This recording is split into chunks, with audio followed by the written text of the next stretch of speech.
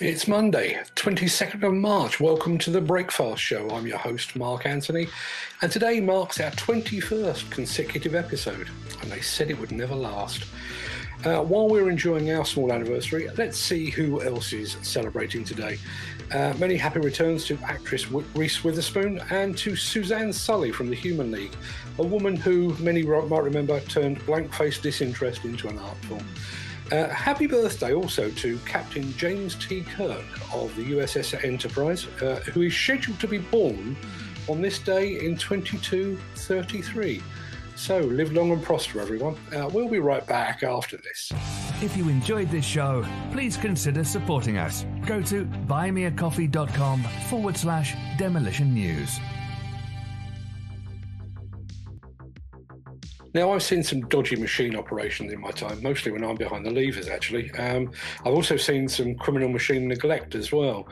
But this is the first time I can recall reporting on the police having to intervene because the machine was being operated so dangerously.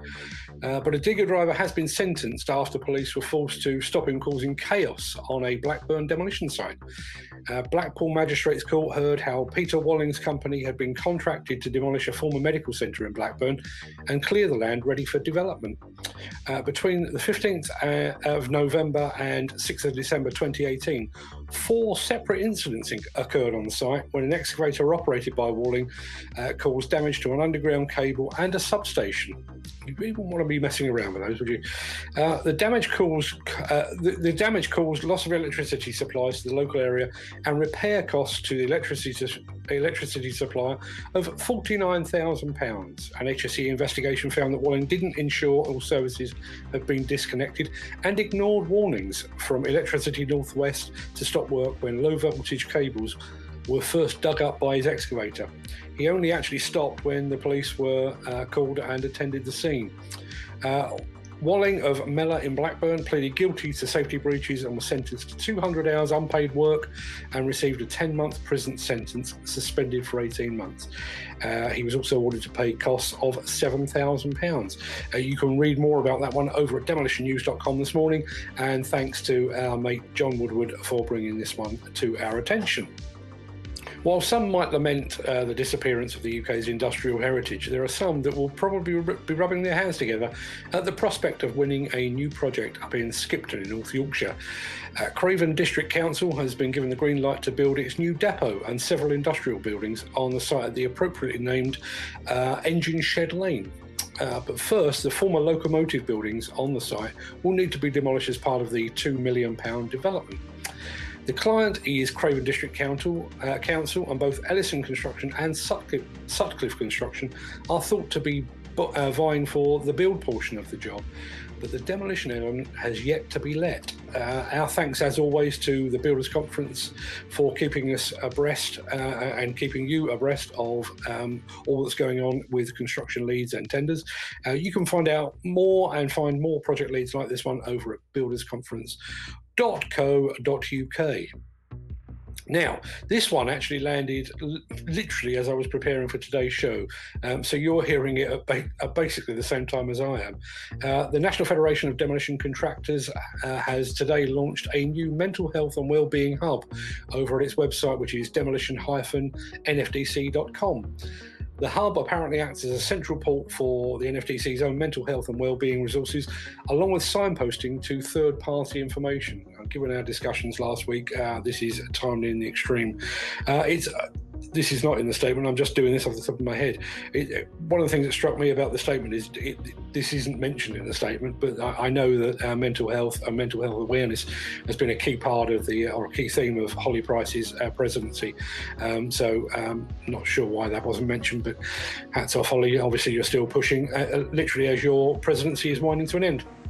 Apparently, information and support tools are also grouped by issues such as stress, financial well-being, and supporting others, and by assets to download, watch or read, such as posters, videos, or articles. According to the statement, improving mental health and well-being in the industry is a long-term strategic commitment for the NFDC. You can find out more about that at demolitionnews.com, or probably easier to short-circuit the whole thing and just go to demolition-nfdc.com. Now, as speaking of the NFDC, as we actually were. Later this week, the UK's National Federation of Demolition Contractors gets a new president. Holly Price's 2 years in the hot seat comes to an end. So unless something truly cataclysmic happens between now and Friday, and frankly, after the last 12 months, who would be surprised?